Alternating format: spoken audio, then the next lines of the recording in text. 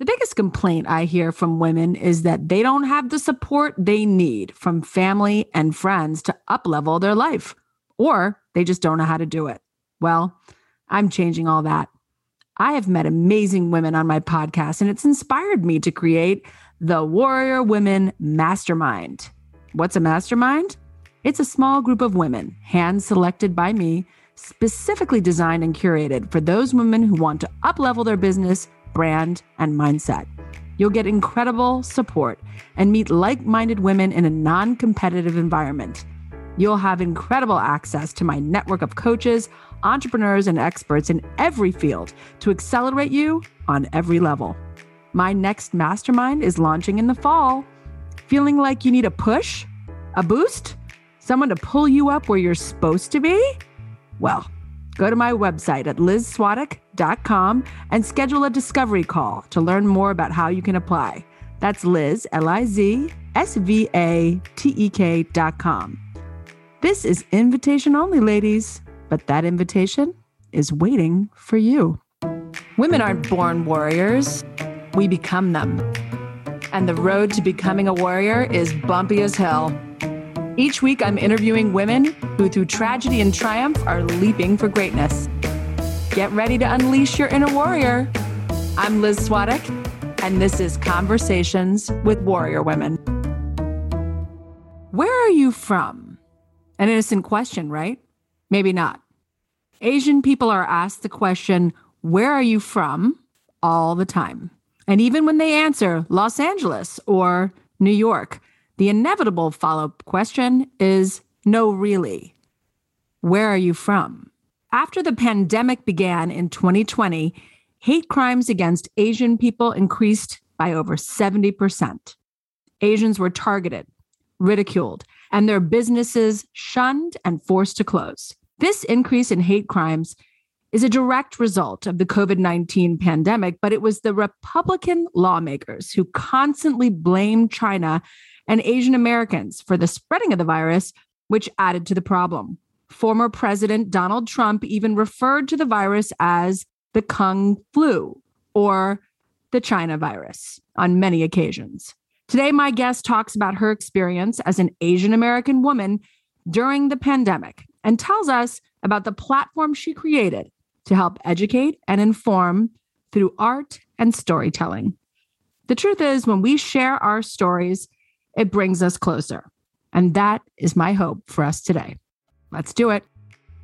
As some of you may know, I sit on the board of Don't Hide It, Flaunt It, a 501c3 nonprofit organization that provides proven, successful social, emotional learning and anti-bullying and empathy-building programs for students, as well as diversity, equity, and inclusion programming for corporate entities. I'm excited to share with you that this week, we are launching our 7th annual flagship education program and contest for elementary and middle school students called Kids Flaunt. The program is developed and marketed in partnership with Scholastic and is available free of charge to elementary and middle school kids in public and private schools nationwide. Kids Flaunt includes a lesson plan that is designed to build vital social emotional learning skills and boost self-confidence, as well as a follow-up writing or art activity inspired by Don't Hide It, Flaunt It's theme, the thing that makes me different makes me me. After completing the lesson plan and follow-up activity, teachers or parents are encouraged to submit their students' essays or artwork for the Kids Flaunt contest and are entered to win prizes. Please visit scholastic.com/flaunt-it for more information, a lesson plan, activity sheet, and contest entry for Kids Flaunt. Bring it to your school or enter your kid today. That's scholastic.com/flaunt-it. Today on the show, Sandra Hsu. Sandra is a watercolor artist based in Los Angeles, California. She specializes in fashion illustration, portraiture, and abstract watercolor work. Sandra attended Cornell University, where she received a BS in textiles and apparel. There she fell in love with the art of fashion illustration. And in 2015, while planning a vacation to France, Sandra decided to bring along a box of watercolors and sketchbook to record her travels. She fell in love with the medium and never looked back. Sandra's work has been shown at 10 Woman Gallery in Santa Monica, California, and her work has also been published in Fashion Illustration, Gown and Inspiration Too by Design Media Publishing UK. Welcome to the show, Sandra. Thank you. Thank you for having me, Liz. I'm so excited to be here. You're my first artist. Really? That I've had on the podcast. I got kind of excited about that because my grandmother was a watercolor artist. My mother is a watercolor artist. And I thought, oh my God, I think you're my first artist on the podcast. Well, you have to have them on the show. I mean, hello. Yeah. Well, my grandmother's passed away, but I could have my mom for sure. Okay. I'm sure she'd be so nervous she would literally almost die. But yes, but I'm excited to have you, and I'm excited to learn more about you. We got connected through the greatest woman alive, Katie Chen. May she connect everyone in the universe. She will maybe do it one day. But I want to go back to the beginning. I like to start at the start. Okay. What was your childhood like? Were there any kind of aha moments that revealed what you would be doing now? I think no aha moments, but I have these distinct memories. My younger sister came along when I was about 1.5. And, being the older sibling, I was always just trying to get away. Of course. So I have this distinct memory of begging to go to my grandparents' house so I could get away from her. And my grandparents would give me paper and pencils and pens, and my greatest moments were just sitting on their couch by myself and copying these manga princesses off of pencil boxes that I had when I was a kid. That was the feeling that I always treasure just all my life, just being alone and being able to create on paper. I ended up being kind of good at it, and everybody kept telling me I was kind of good at it. So that's why I kept doing it, or tried to keep doing it, taking art classes in school.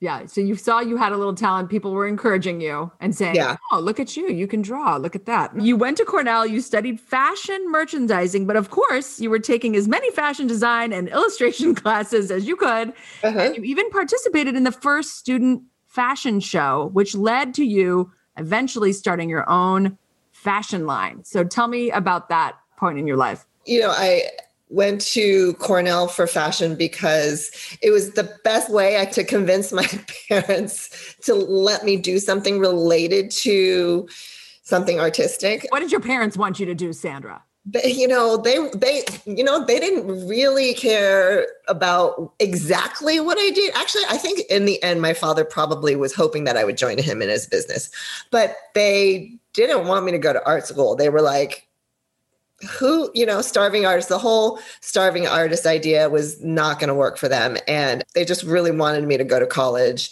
and, come out and make money. So when I started looking at colleges, I was like, and, of course, an Ivy League school would have been the top choice for them as well, being Asian parents. So when I started looking around, I saw this program at Cornell, I thought, what a great way to convince them to let me do something at least slightly artistic. So I actually started out in the fashion design major, but I quickly learned that I couldn't sew. I was not going to be able to get really good grades in the actual fashion design classes. So I switched to merchandising, but I still took as many classes as I could. And especially I fell in love with fashion illustration at the time and did an independent study on that. And then some of the other fashion design students decided to put on their first fashion show. And I still remember, being not very good at sewing. Actually, I think this happens on Project Runway as well. I still remember, an hour before the fashion show, I had my models helping me tape hems and, I'm pinning them into the dresses and things like that.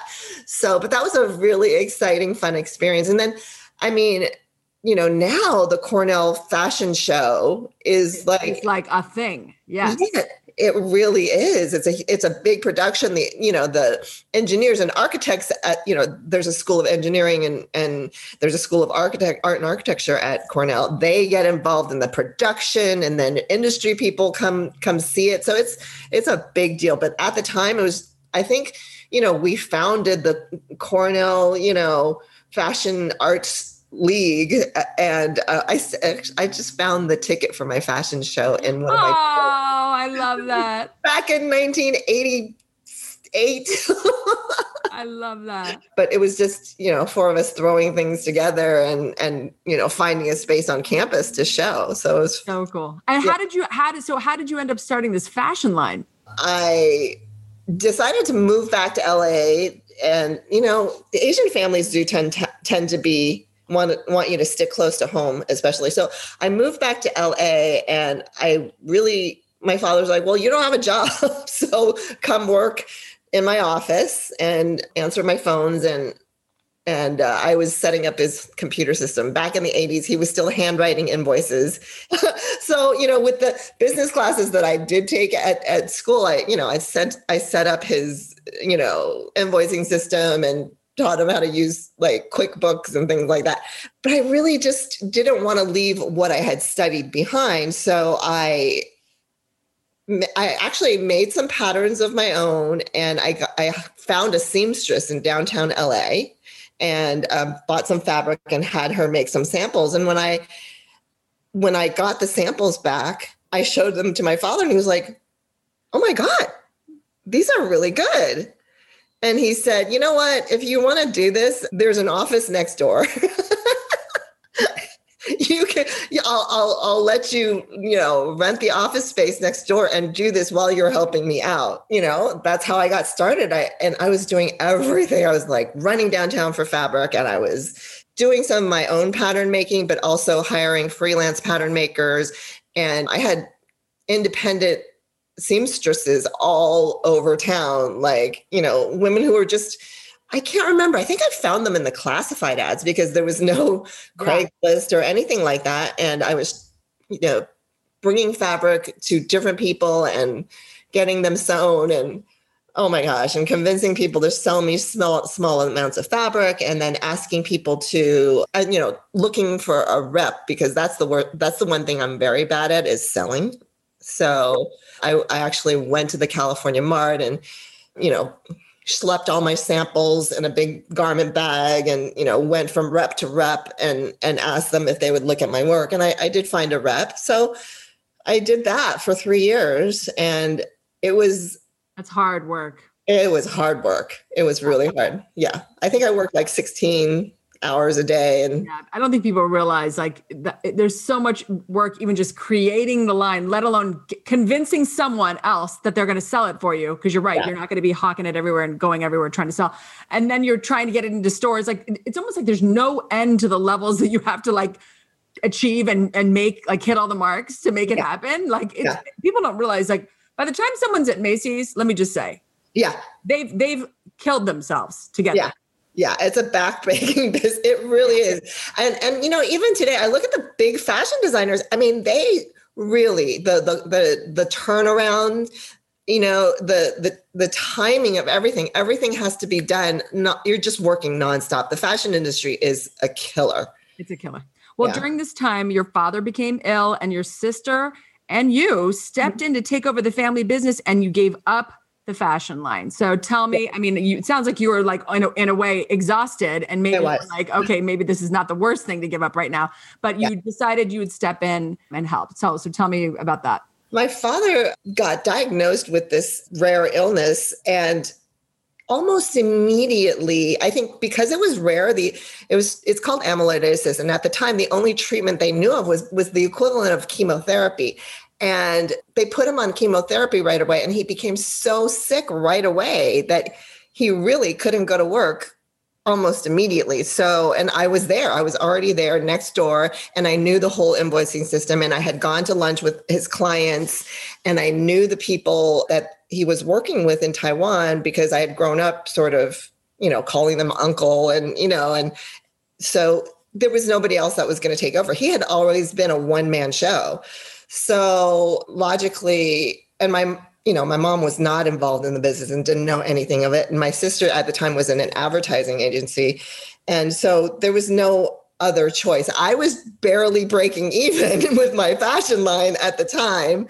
And he was generating income to support my mom and basically me at the time. So there was really no other choice. So that's what I did. And about a year later, my sister joined me in the business. And it was a tough time because my father illness that he had, it just sort of shut his body down little by little over the course of 4 years. It just, one organ failure after another. So he was in and out of the hospital, probably once every other month. He was in the hospital, and, it was always another emergency situation. And my sister and I tried to spend as much time with him as possible. And my mom just, was just devastated by this illness. So it was a tough time. My sister and I would work all day and then go to my parents' house, have dinner with my parents, and sort of, massage my father or, tell jokes and, try to make him feel comfortable in any way that we could. And then we would go home. I would go home at 11 o'clock at night. And then because we were working with China and Taiwan, the time zones, we would start corresponding with China and Taiwan at 11 o'clock at night. I mean, we could have done it early. Oh my God, Sandra. That's like a 24-hour situation. It was exhausting. And I have to say, if it wasn't for my husband and my sister's boyfriend, they were both our boyfriends at the time. They were just really supportive and amazing. And yeah, I don't know how we would have gotten through it. But you stayed there a long time doing this business for your father. Like, that was a long, long time. And I want to know, were you missing painting at all during this? Was it even in your mind, or were you like, I just got to get my head down and just do this. This is what I have to do. This is my duty to my father and my family. And I'm going to push my painting away. Even with the fashion line, I hadn't done a lot of fashion illustrations other than sort of technical work for so long. I mean, painting was really something that I basically gave up after high school.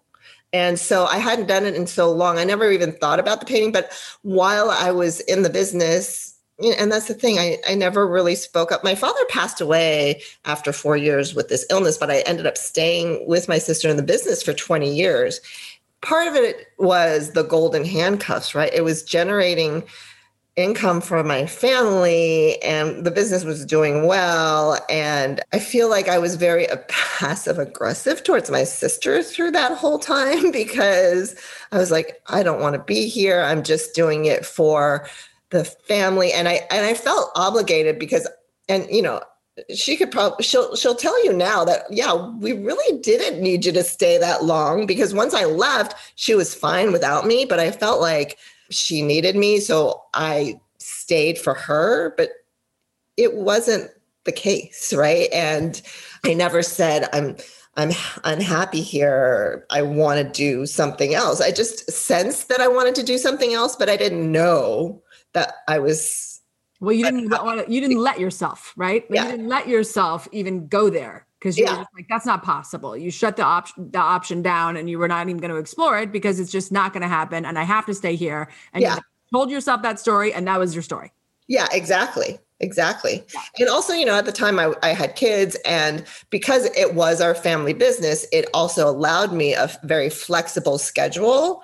I could, run out at 3 o'clock to pick up my kids if I needed to, or run out at 10 o'clock to go to one of their performances, things like that. And that's part of the reason why my sister enjoys having her own business as well. So, yeah. But what gave you the courage to start painting again?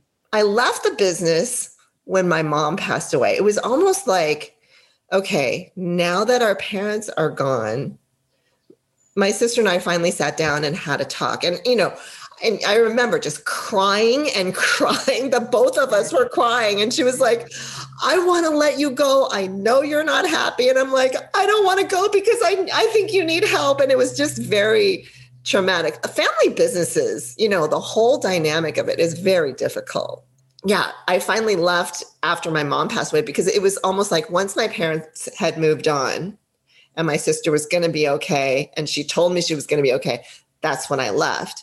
And it was like a sigh of relief. And at the time, my kids were teenagers, and I was just going to take time to be with them. I still didn't even think about pursuing art again at that point. It wasn't until my older son had left and my younger son was starting to be more independent. A friend of mine said, hey, and, her son was the same age as my younger son. She's like, we got some free time. What do you want to do? You want to take a writing class with me, or you want to take a painting class with me?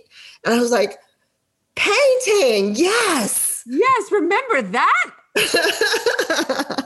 I'm so glad. Glad.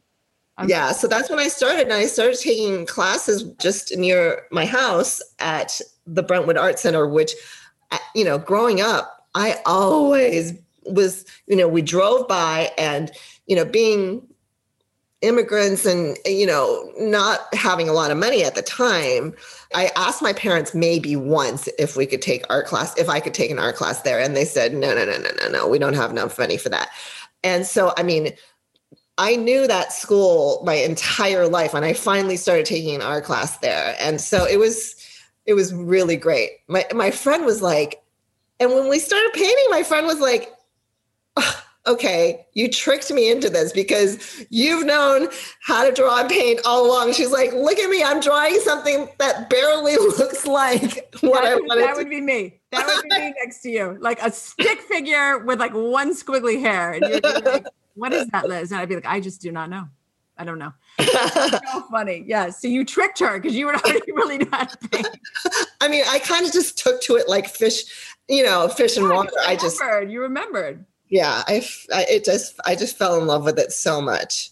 Yes. And now look at all the things you're doing. And I want to talk about the things you're doing because I saw your picture of Winnie. I think it's Winnie Harlow. I think. Yeah. Oh my God. That's like the most beautiful thing I've ever seen. I was so excited about it. It like literally made my eyes, I was like opening my eyes like wide. I was like, look how pretty that is. Oh my God.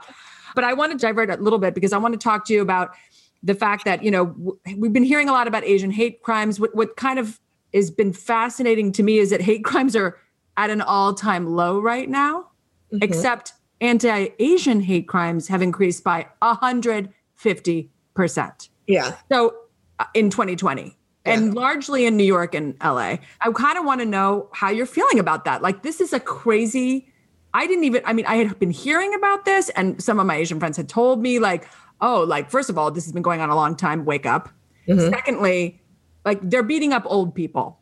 Like they really need to stop. Like this is insane. But I want to know what your experience is and how you're kind of feeling about all that. Yeah, I think old people are just easy targets. That's the thing. Sick. That kind of speaks to the whole Asians as being submissive and quiet. And it's kind of easy because and that's the other thing is Asian hate crimes don't get reported a lot because I think I read one of the ladies that got attacked, right? She was waiting in line to get some egg tarts, which is a Cantonese delicacy. And, she got attacked and her family said, let's tell the police and everything. And she said, no, I'm fine. Nothing, no permanent damage has been done. I don't want to tell the police, but her family actually did report it. And then the detectives, so sweet, went out and got her replacement egg tarts. And it was just such a sweet story. I just love it. But, nobody, especially the older generation, does not want to talk about it. I still personally experienced it immediately when the coronavirus pandemic started. Maybe 2 weeks before the shutdown. I was at my chiropractor's office and I was waiting, to go in, and there was a woman there who looked perfectly normal, and she had a little dog with her, and I was petting her dog, and she seemed fine. She smelled at me, and then she went in to get her treatment. She came back out, and she looked at me, and she came walking over, and she said, hey, they're screening Chinese people at LAX for the coronavirus. And I'm looking at her like, oh, she said not Chinese people from China.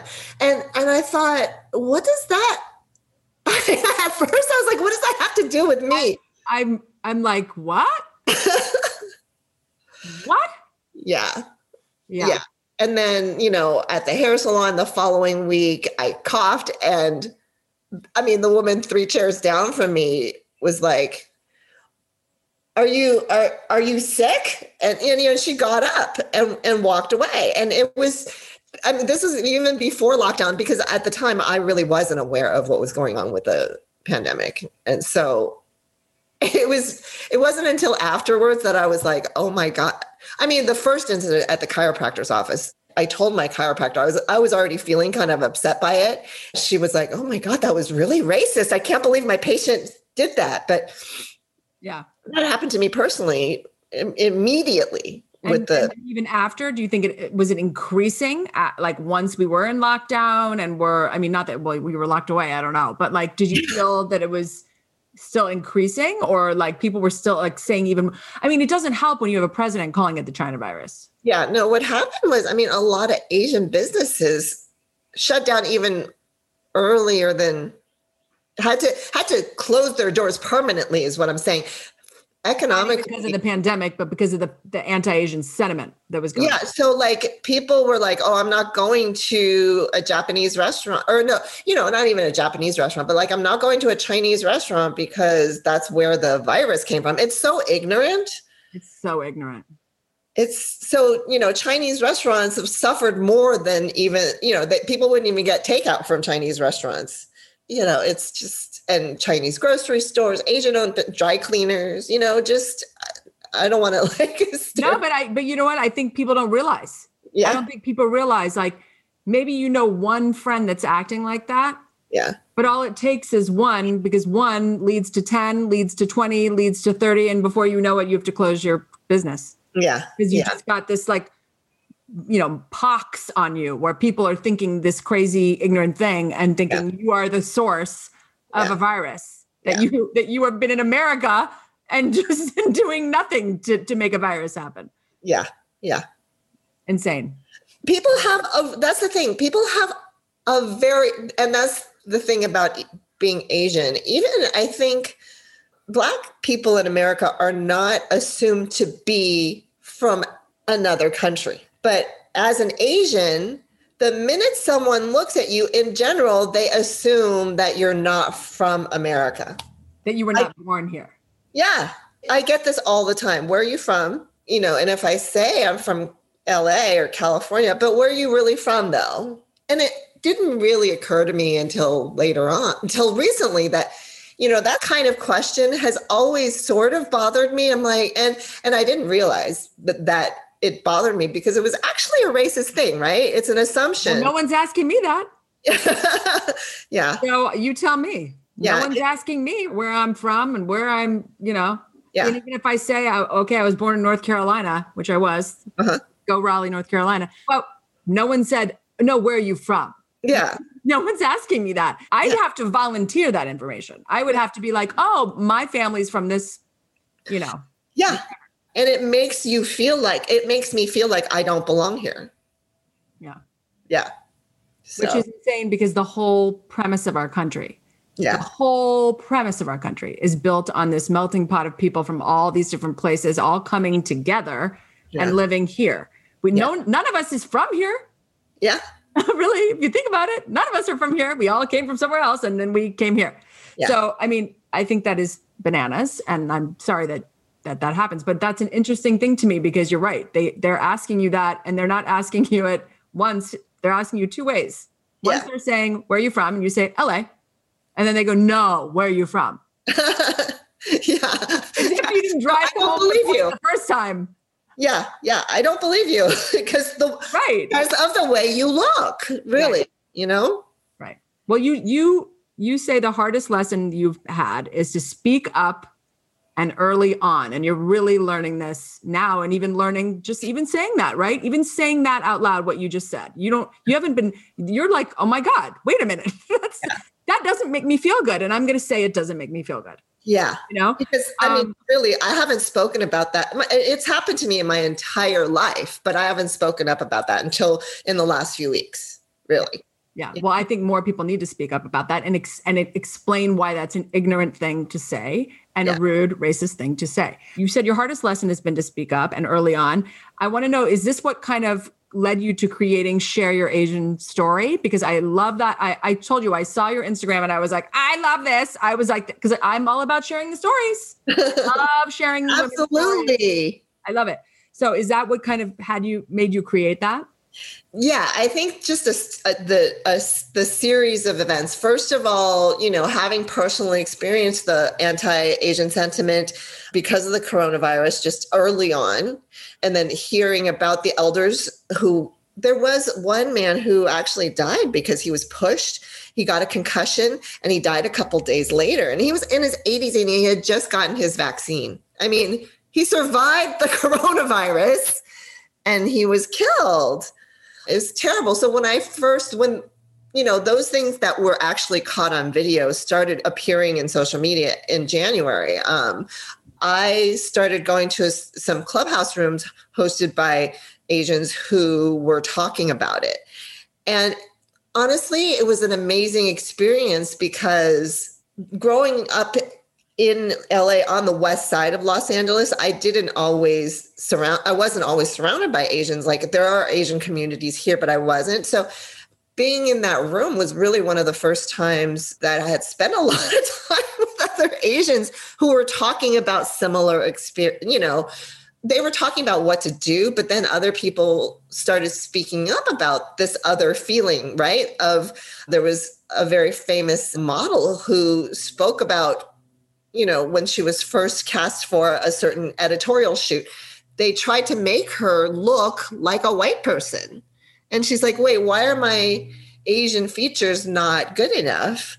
And so at the time, I connected with someone on there who had founded an organization called Hate is a Virus. Her name is Tammy Cho.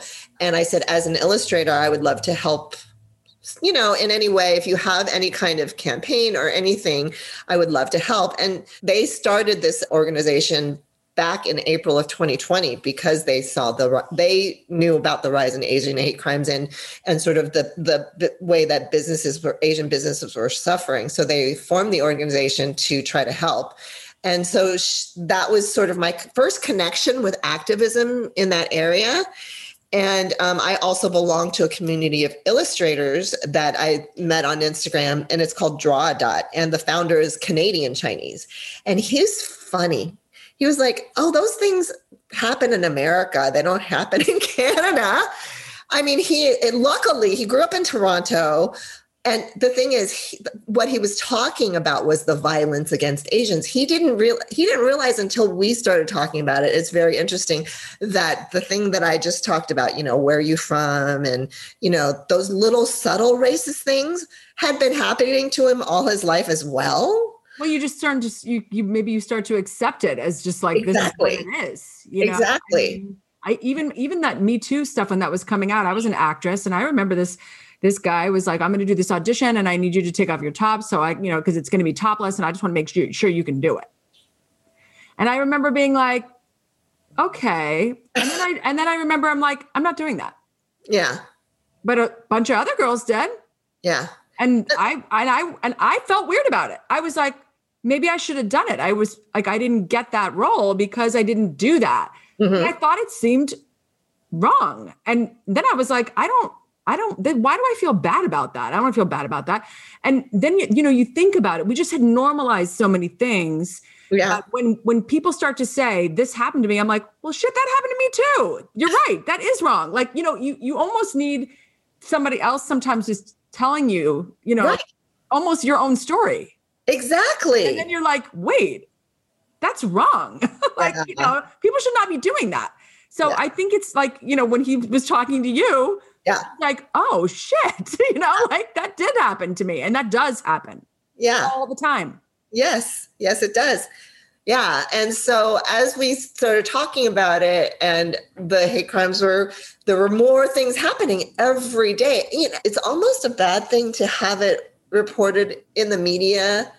It's one thing, it's great to raise awareness, but it also makes the people who are on the other extreme more likely to commit crimes. Because I think once the first incident was reported, more people were like, yeah, I'm going to go out there.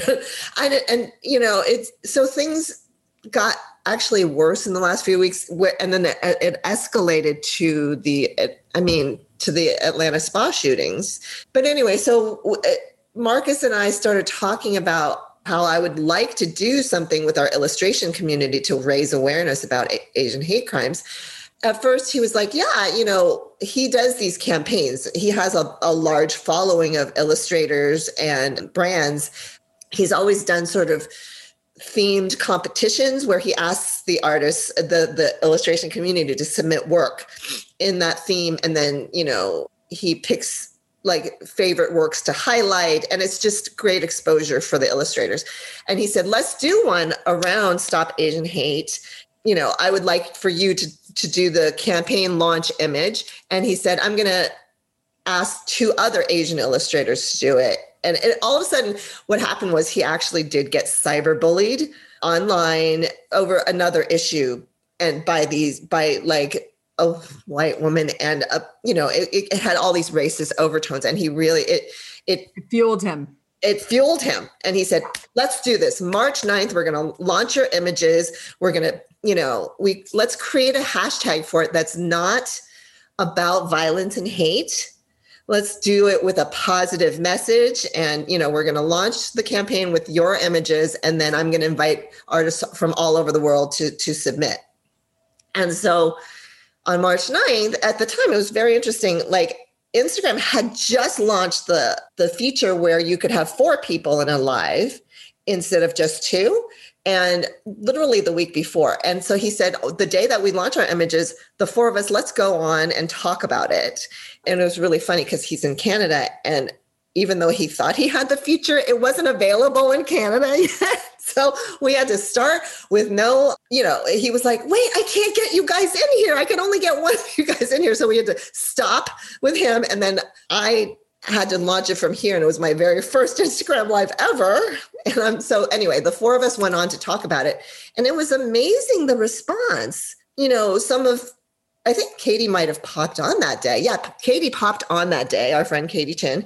And just us sharing our personal experiences about, the casual racism that we've experienced all our lives. Yes. And talking about how we felt about the recent violence and anti-Asian sentiment. It really struck home for a lot of people. And people were starting to ask me, like Katie messaged me and said, I thought that was wonderful. And that's when I said, if you would be interested in sharing your story, because she had just shared with us, remember, Liz? Yes, her story, which is an incredible story. Oh yeah, her personal. Yes. Yeah. Story, yes.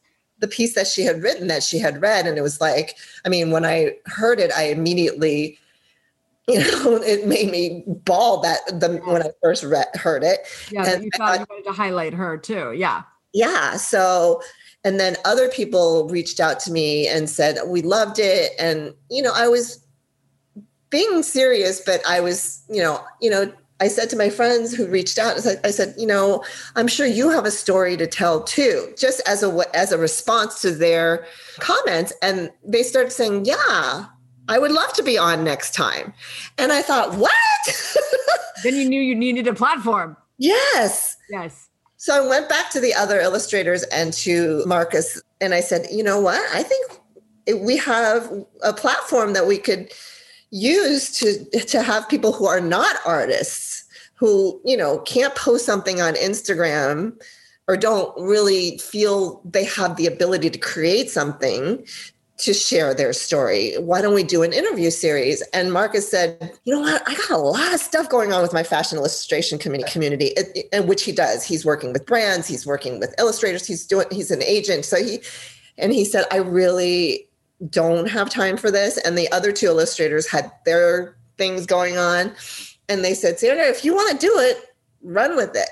Yeah. And I said to my husband, I feel pretty strongly about this, but I would have to do all the work. And he said, no.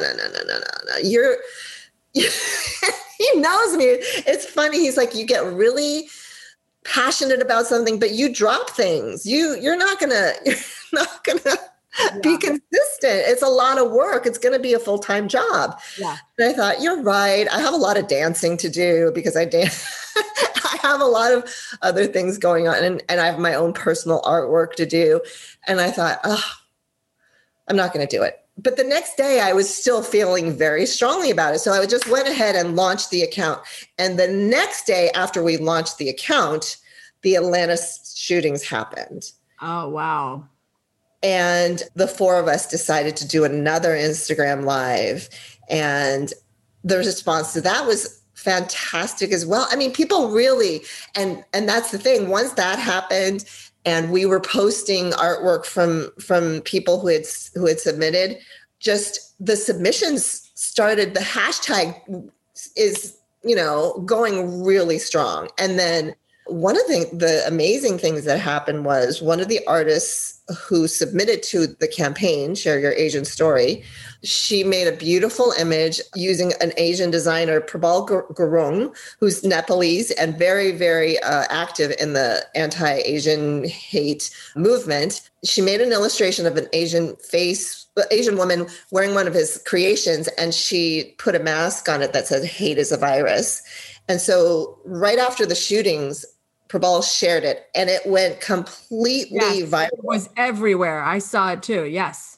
Yes. And I mean, I think because he's linked with a lot of celebrities, Jada Pinkett Smith was one of the first people to share it. And then Olivia Munn shared it. And then I think it has now, I believe, become the face of the Stop Asian Hate movement, really. Yes. And it came out of our campaign, which is mind-blowing to me. That's awesome. So the thing I love most is, I mean, we've gotten just photos, posts on Instagram of photos of people and their families. And, people say, I never spoke up about this before, but, seeing this account or seeing this hashtag has made me want to share. And it's really been amazing. And people need to do that. People need to share their stories. If someone wants to share their Asian story with you, how should they do that? Our Instagram account is just at Share Your Asian Story, or you can hashtag Share Your Asian Story. And, I basically go there and check for submissions all the time. Okay. So tell me what's going on with your art. What's the next, what are you working on? What am I working on? So actually, I feel like right now, because we're having weekly guests on Share Your Asian Story, and I started out with Katie. Yes, and you did that beautiful illustration of her. It was gorgeous. Oh, thank you. I love that. So you do illustrations for that? Is that sort of kind of how you're pivoting? Yeah. I mean, I've always been more into portraits than anything else, right? I just love faces. So if somebody wants to see your work, they can go to your site, right? And your beautiful picture of Winnie Harlow is literally my favorite thing in the whole world.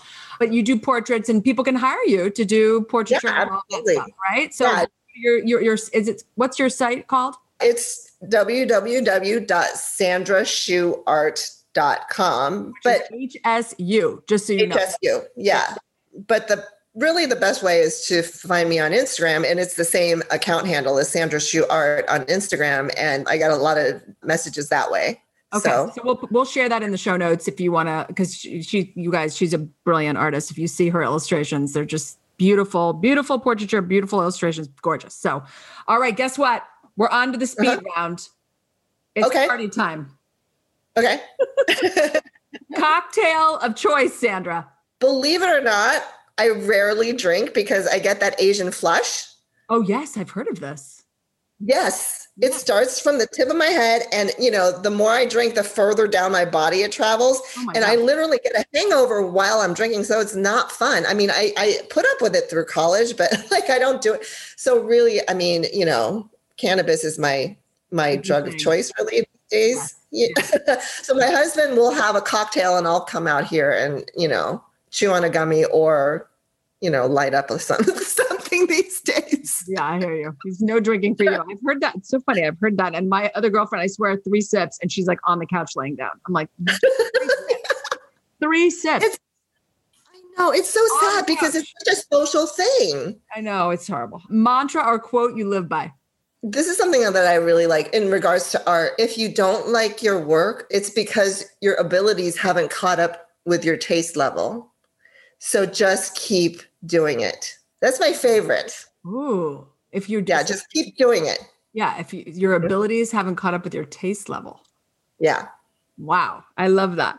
What makes you feel unstoppable? Connecting with other people. Just the more I talk to other people like you and Katie, just everybody just really inspires me. And, the more I see, the amazing things that other people are doing, it makes me feel like I can follow in their footsteps and do amazing things as well. I love that. Who do you most admire? My son, Noah. Okay. He's 24 years old.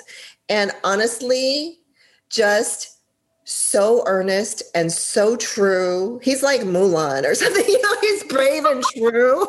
He's working with kids, he's teaching high school math, and, it's his first year. It took him so long to get them to come over and really start connecting with him. He's just so earnest and so true. And actually, he's interviewing me later today for his class.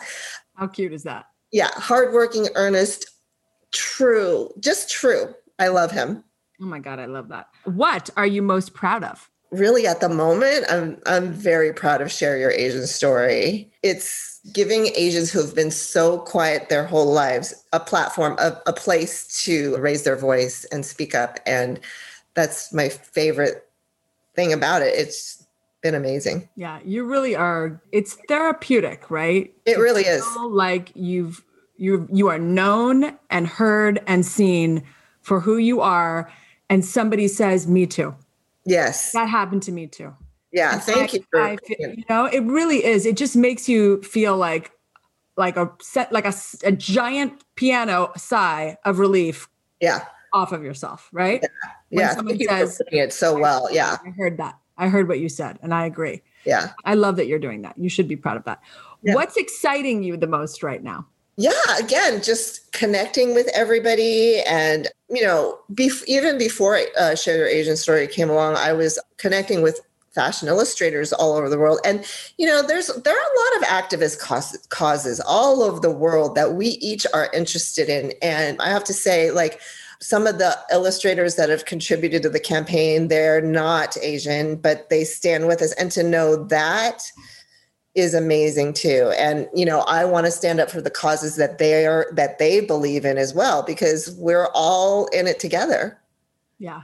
Yeah. And it is amazing when you see, I've definitely have had some friends be like, I just love that you go hard for us, Liz, white woman. But you know what? We need to go hard for each other. It doesn't matter. We need to get involved and be interested and care about our friends' causes and causes that we think have nothing to do with us. But you know what? It does have everything to do with us. Yeah. Because when I first was looking at your Share Your Asian Story, and I was posting Stop Asian Hate. And then I started posting Stop White Terrorism. Yes, I saw that. Because you know what, Sandra? I hate to point the finger back to the white people, but I'm going to have to do it again. I'm going to have to say, it's white people who are killing Chinese people, and it's white people who are killing Black people.